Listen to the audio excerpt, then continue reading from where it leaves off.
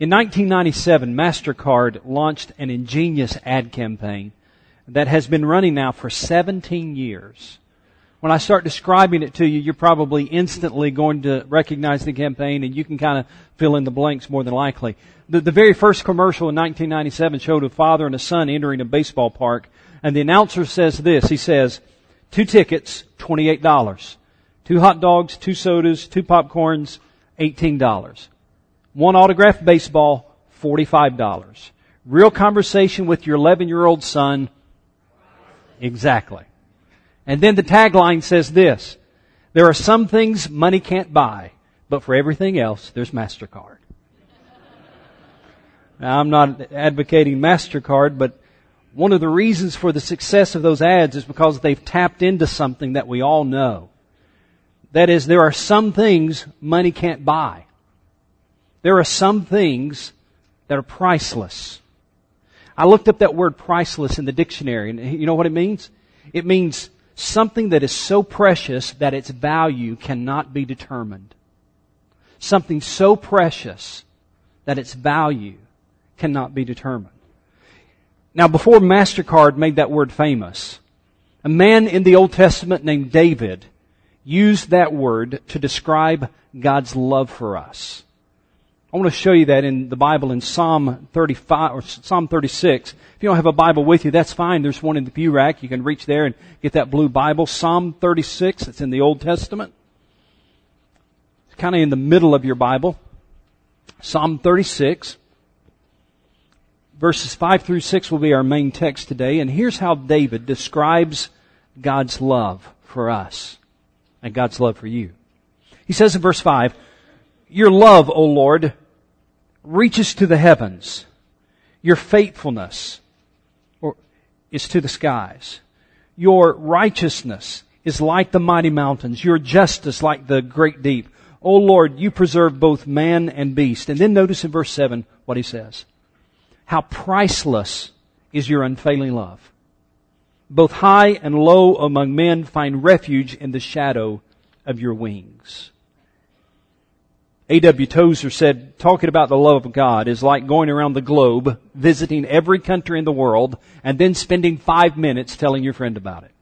He said it just can't be done. You just can't describe it all. And that certainly is true in God's love. David describes God's love this way. David said, how priceless is your unfailing love. What is it about God's love that makes it priceless? Well, there's 2 things in this text that shows us why God's love is priceless.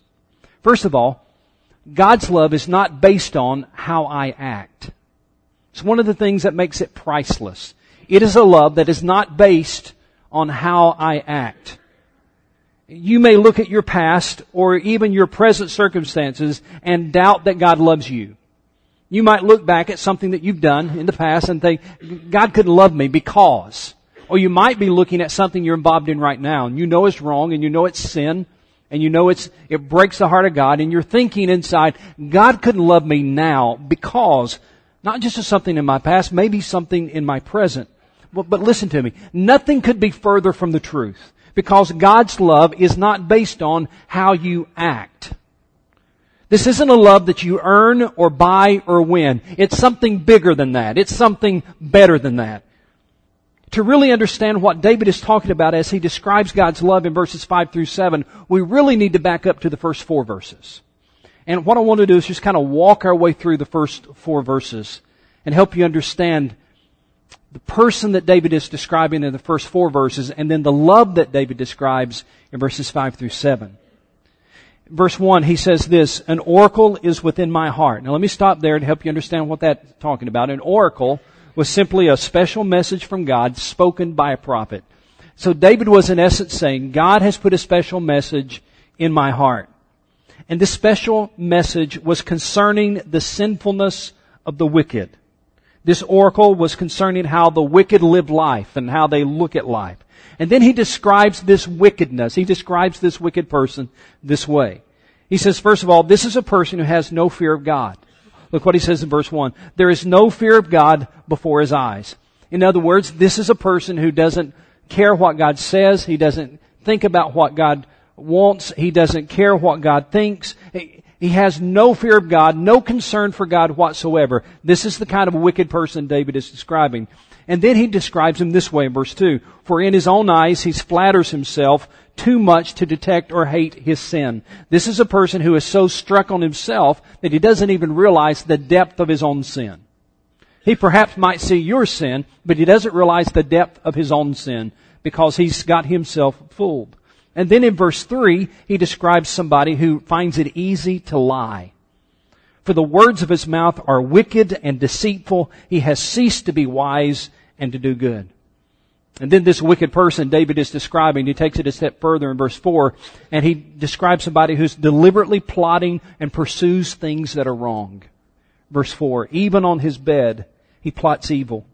He commits himself to a sinful course and does not reject what is wrong. Now, I'm not trying to make a joke in what I'm about to say, but you probably know somebody like this. I probably have described somebody that you know. Maybe it's a guy that you work with. And he just seems to find it easy to tell lies. Or he seems to be plotting his next thing, and it's usually not anything good. And he finds, or you find, that he has no fear of God. He has no concern of God in his life. He's not concerned about who God is or what God wants. Maybe I described to somebody that you work with. Or perhaps I've described your ex-wife. Maybe your ex-husband. You say, yeah, that's a pretty good, you just nailed him. That's him. Maybe, and this is not a joke, maybe I've described your son or your daughter. And right now they are far, far from God. There is no fear of God in their eyes. They find it easy to lie. It seems like they're plotting the next wrong thing they're going to do. Or maybe I've described your alcoholic father. And everything I read in the first 4 verses describes him to a T. Or maybe, if you're really honest, maybe I've described you. Maybe God has described you. You say, Keith, that's a pretty good description of the sinfulness in my heart. That's a pretty good description of the wickedness that I feel. Let me help you understand in verses 1 through 4, David is describing a person who has no fear of God, sees no need for God, and has no interest in God. Now make sure you get that. He has no fear of God, he has no need for God, and he has no interest in God. And yet, here's the amazing thing. This is the type of person that God loves.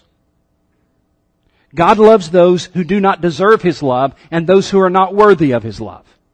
You see, let me help you understand what David is doing as he writes the psalm. In the first 4 verses, he's describing a wicked person, the sinfulness of us all. He's describing how dark and how evil and how wicked we are. And then in verses 5 through 7, he compares the amazing love of God against the wickedness of mankind. It's kind of like when a few years ago, Lisa and I went to buy her another diamond. She had lost the diamond out of her wedding band, and we looked for it for a while and waited a while and saved up our money, and we went and bought a new diamond, new wedding band. And I found it interesting how they do that. Now, I hadn't been in a jewelry store for a long time, but whenever they'd bring out that diamond, they'd almost always bring it out and lay it on a black cloth. So you could see the sparkle of the diamond. You could see the beauty of the diamond. It shows up best against the darkness of that black cloth. That's what David was doing when he wrote this psalm. In the first 4 verses, he's showing us the darkness of our sinful heart, the wickedness of our sinful heart, so that we could see the beauty of God's love in verses 5 through 7. And so with that context, let's look and see what he says. After describing the wickedness of man, David then describes the vastness of God's love. Let's read it one more time. Follow along. Your love, O Lord, reaches to the heavens. Your faithfulness to the skies. Your righteousness is like the mighty mountains. Your justice like the great deep. O Lord, you preserve both man and beast. How priceless is your unfailing love. Both high and low among men find refuge in the shadow of your wings. See, the astonishing thing about God's love is that it is not limited to those who have their act together.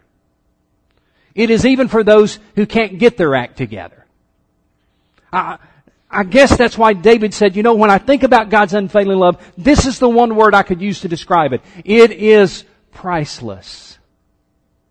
Both high and low among men, he says in verse 7, find refuge in the shadow of your wings. People from all walks of life, both high and low, have experienced God's compassionate, priceless love.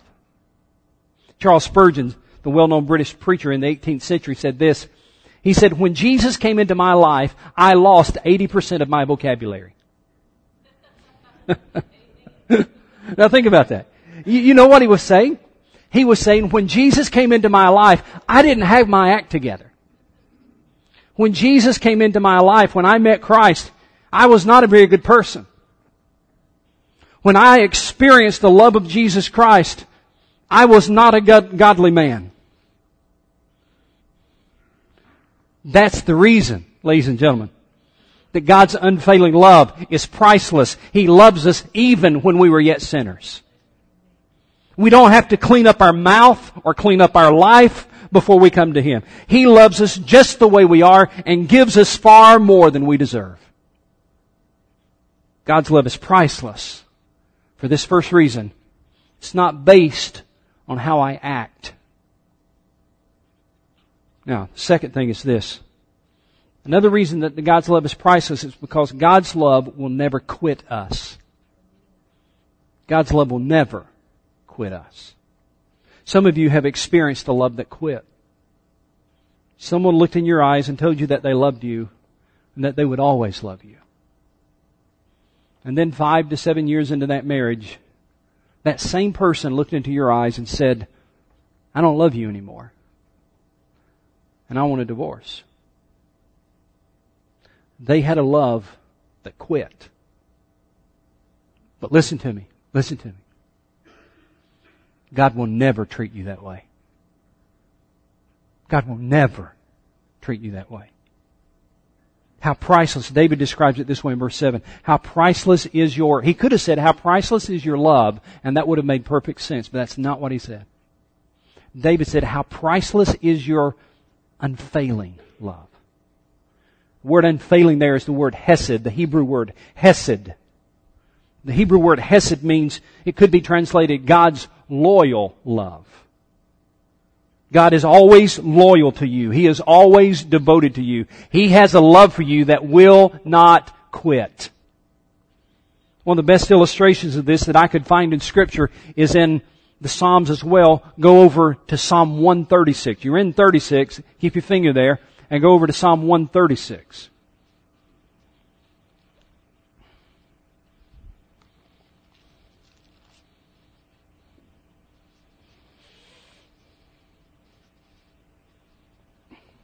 Psalm 136 was written in a way to be used in a worship service, and we're going to kind of practice it today. I'm going to read the first part of the verse, and at the end of the verse, I want you to read it to me. I'll explain it as I read the very first verse. Psalm 136. Give thanks to the Lord, for He is good. His love endures forever. Now what I want you to do is, I'm going to read through this psalm, and when it says, His love endures forever, I want you to read that back to me. State it back to me, okay? Verse 1. Are you with me? Alright, good. Verse 1. Give thanks to the Lord, for He is good. Give thanks to the God of gods. Give thanks to the Lord of lords. To Him alone who does great wonders. Who by His understanding made the heavens. And you could see we could keep reading through the entire psalm. We'll go to the very last verse, verse 26. Give thanks to the God of heaven. Do you know why? The psalmist says, here's the reason why. He has a love that will not quit. His love endures forever. God's unfailing love is a sacrificial love that cares about you and gives and works for your good no matter how you respond to Him, no matter how you treat Him, no matter what you say about Him. God still will love you. Every time God thinks about you, He thinks about you lovingly. Every time God responds to you, He responds to you lovingly. And even when He chastises you and disciplines you, it is out of love. The Bible is very clear and very plain. His love endures forever. God's love is powerful because it covers every day of your life. It is an everlasting, unfailing love that covers every day of your life. You can go back in the past as far as your mind will carry you, and there was never a time that God didn't love you.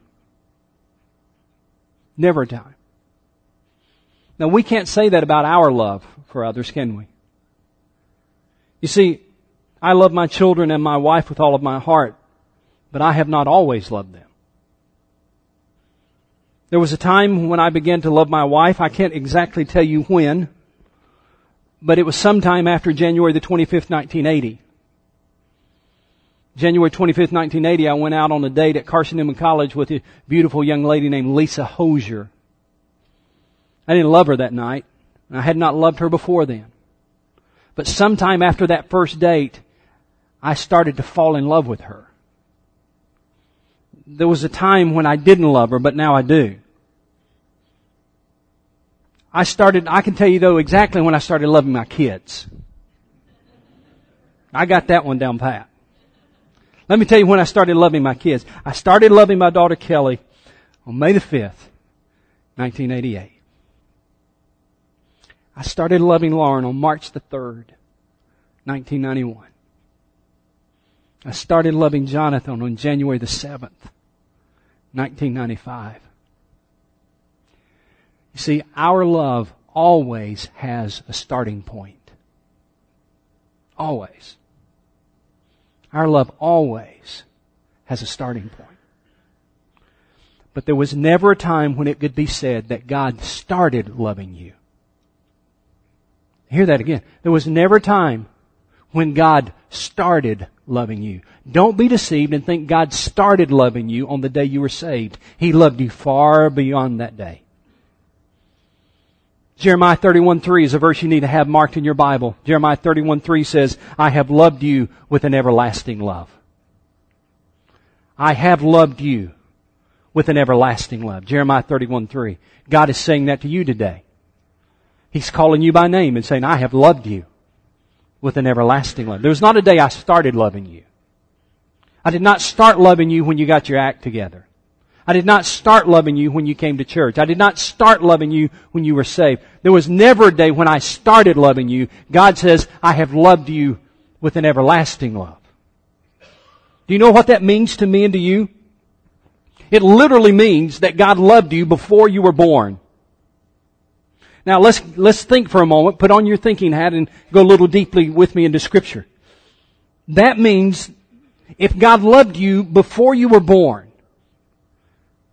that you don't have to try to do anything to earn God's love, or to merit God's love, or to deserve God's love. There was never a time when God started loving you. He has always loved you. He loves you with an everlasting love.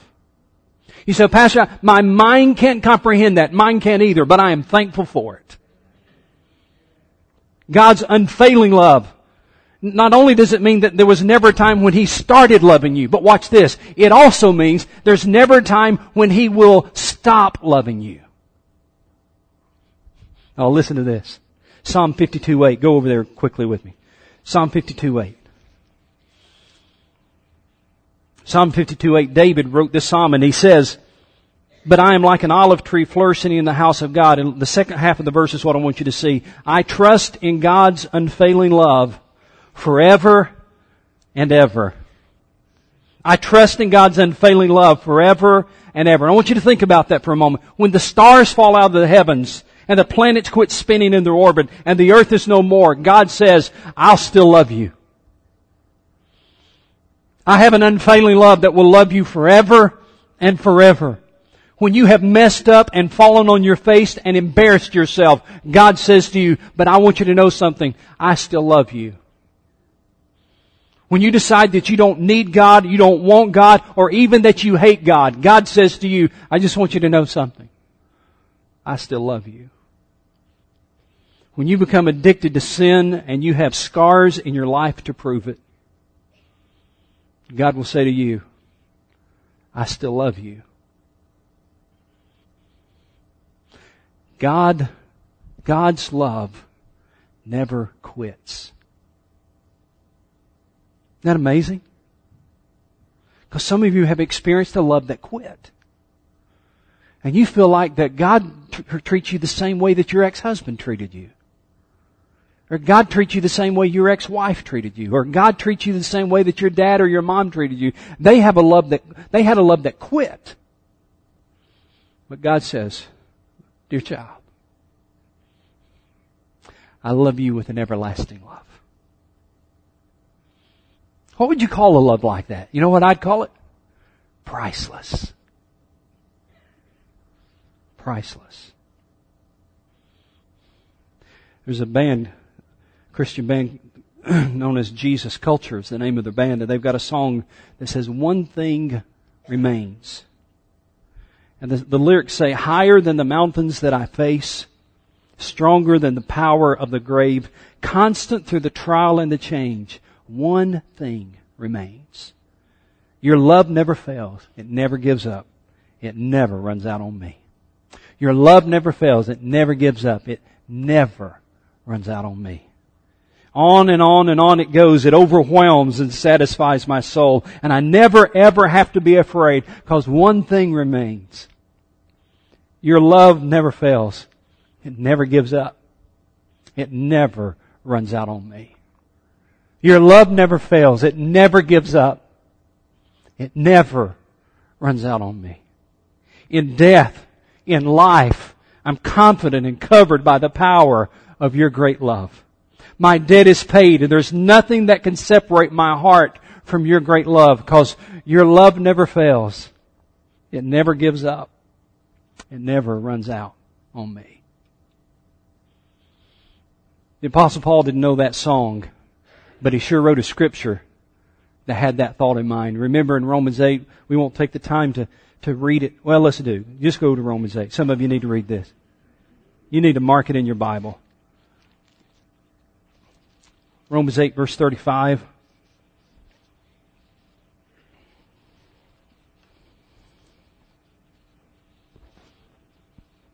Who shall separate us from the love of Christ? Shall trouble, or hardship, or persecution, or famine, or nakedness, or danger, or sword? Verse 37, no, in all these things, we're more than conquerors through Him who loved us. For I'm convinced that neither death nor life, neither angels nor demons, neither the present nor the future, nor any powers, neither height nor depth, nor anything else in all creation will be able to separate us from the love of God that is in Christ Jesus our Lord. God's loyal love never lets go. What would you call a love like that? Here's what I'd call it. Priceless. God's love is not based on how good you are. It's not based on what you can do for Him. He loves you for this reason. And I'm going to put my sermon in a sentence. You ready for it? I'm going to tell you why God loves you. I don't care how old you are, how young you are. I don't care if you're religious or non-religious. I don't care if you are a Christian for 50 years or you're lost as lost can be. I want to tell you why God loves you. Here it is. He loves you because He is God and you are His creation. That's the reason. He loves you because He is God. The Bible says God is love. He loves you because He is God and because you are His creation. It's kind of the same reason you love your kids. Because you're the parent. And in essence, they're your creation. You brought them into the world. You love them. Not because of what they've done or didn't do. You love them because of who you are and whose they are. God loves you. Not because of the good things that you do. God loves you because He is God and you are His creation. God loves you in spite of the bad things that you have done. Because He is God and you are His creation. You matter to Him. You are a person of worth. You are valuable to Him. And regardless of what others think about you, or even what you think about yourself, God loves you.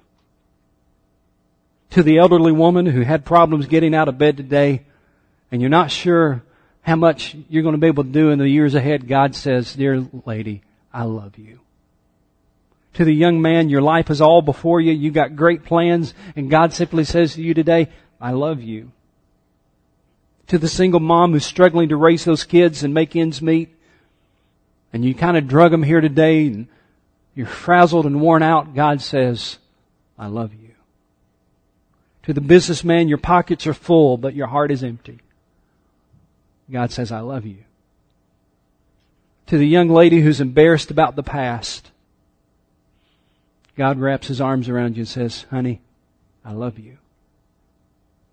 To the teenager, you don't have a lot of friends and you feel lonely, God says, I love you. To the person who's thinking about committing suicide because you can't see a future at all, God says, I love you. To the man who's tried to find satisfaction in his work and is on the verge of just breaking down, God says, I love you. Because He is God and you are His creation. It's amazing, isn't it? God's love is not about how I act. It's about who He is. And it's a love that never quits. A love that will never give up on me. A love that will never walk out. In fact, God's love is a love that opened the door for sinners to go to heaven. Let me show you how the Bible describes it in 1 John 4. 1 John 4.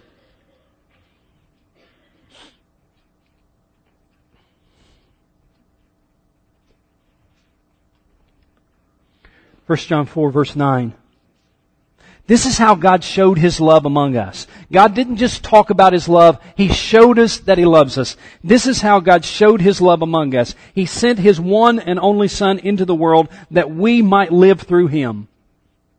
This is how God demonstrated His love for us. Even while we were yet sinners, Christ died for us. Paul said in the book of Romans.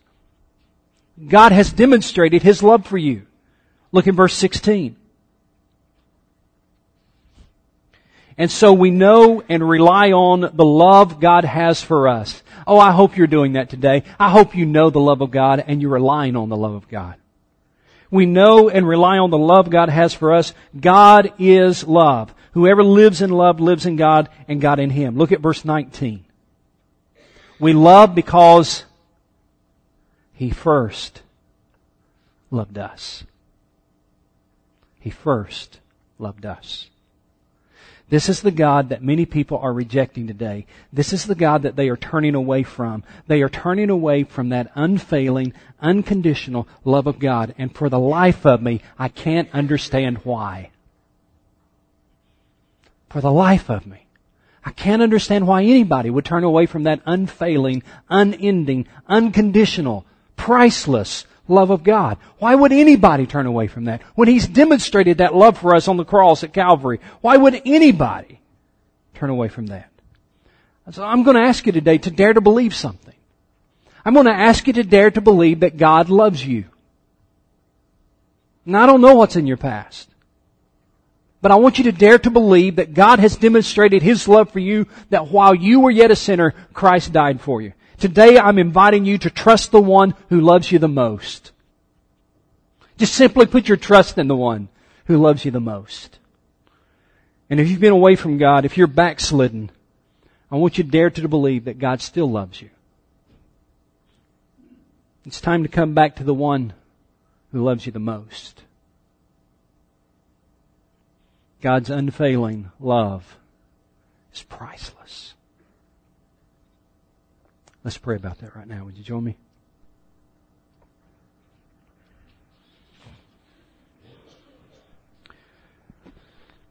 What I want you to understand as we bring this message to a time of invitation, what I want you to understand is that the greatest love you could ever find is only found in God.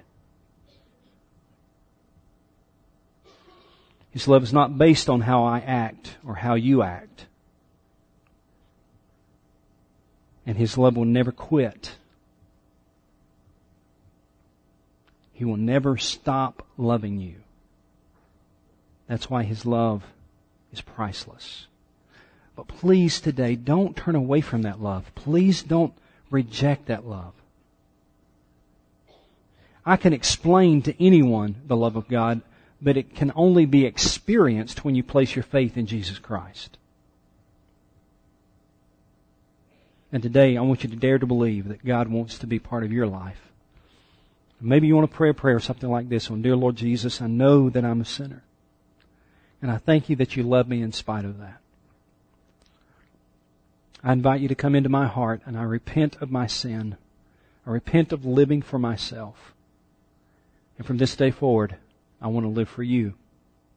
I claim by faith Jesus Christ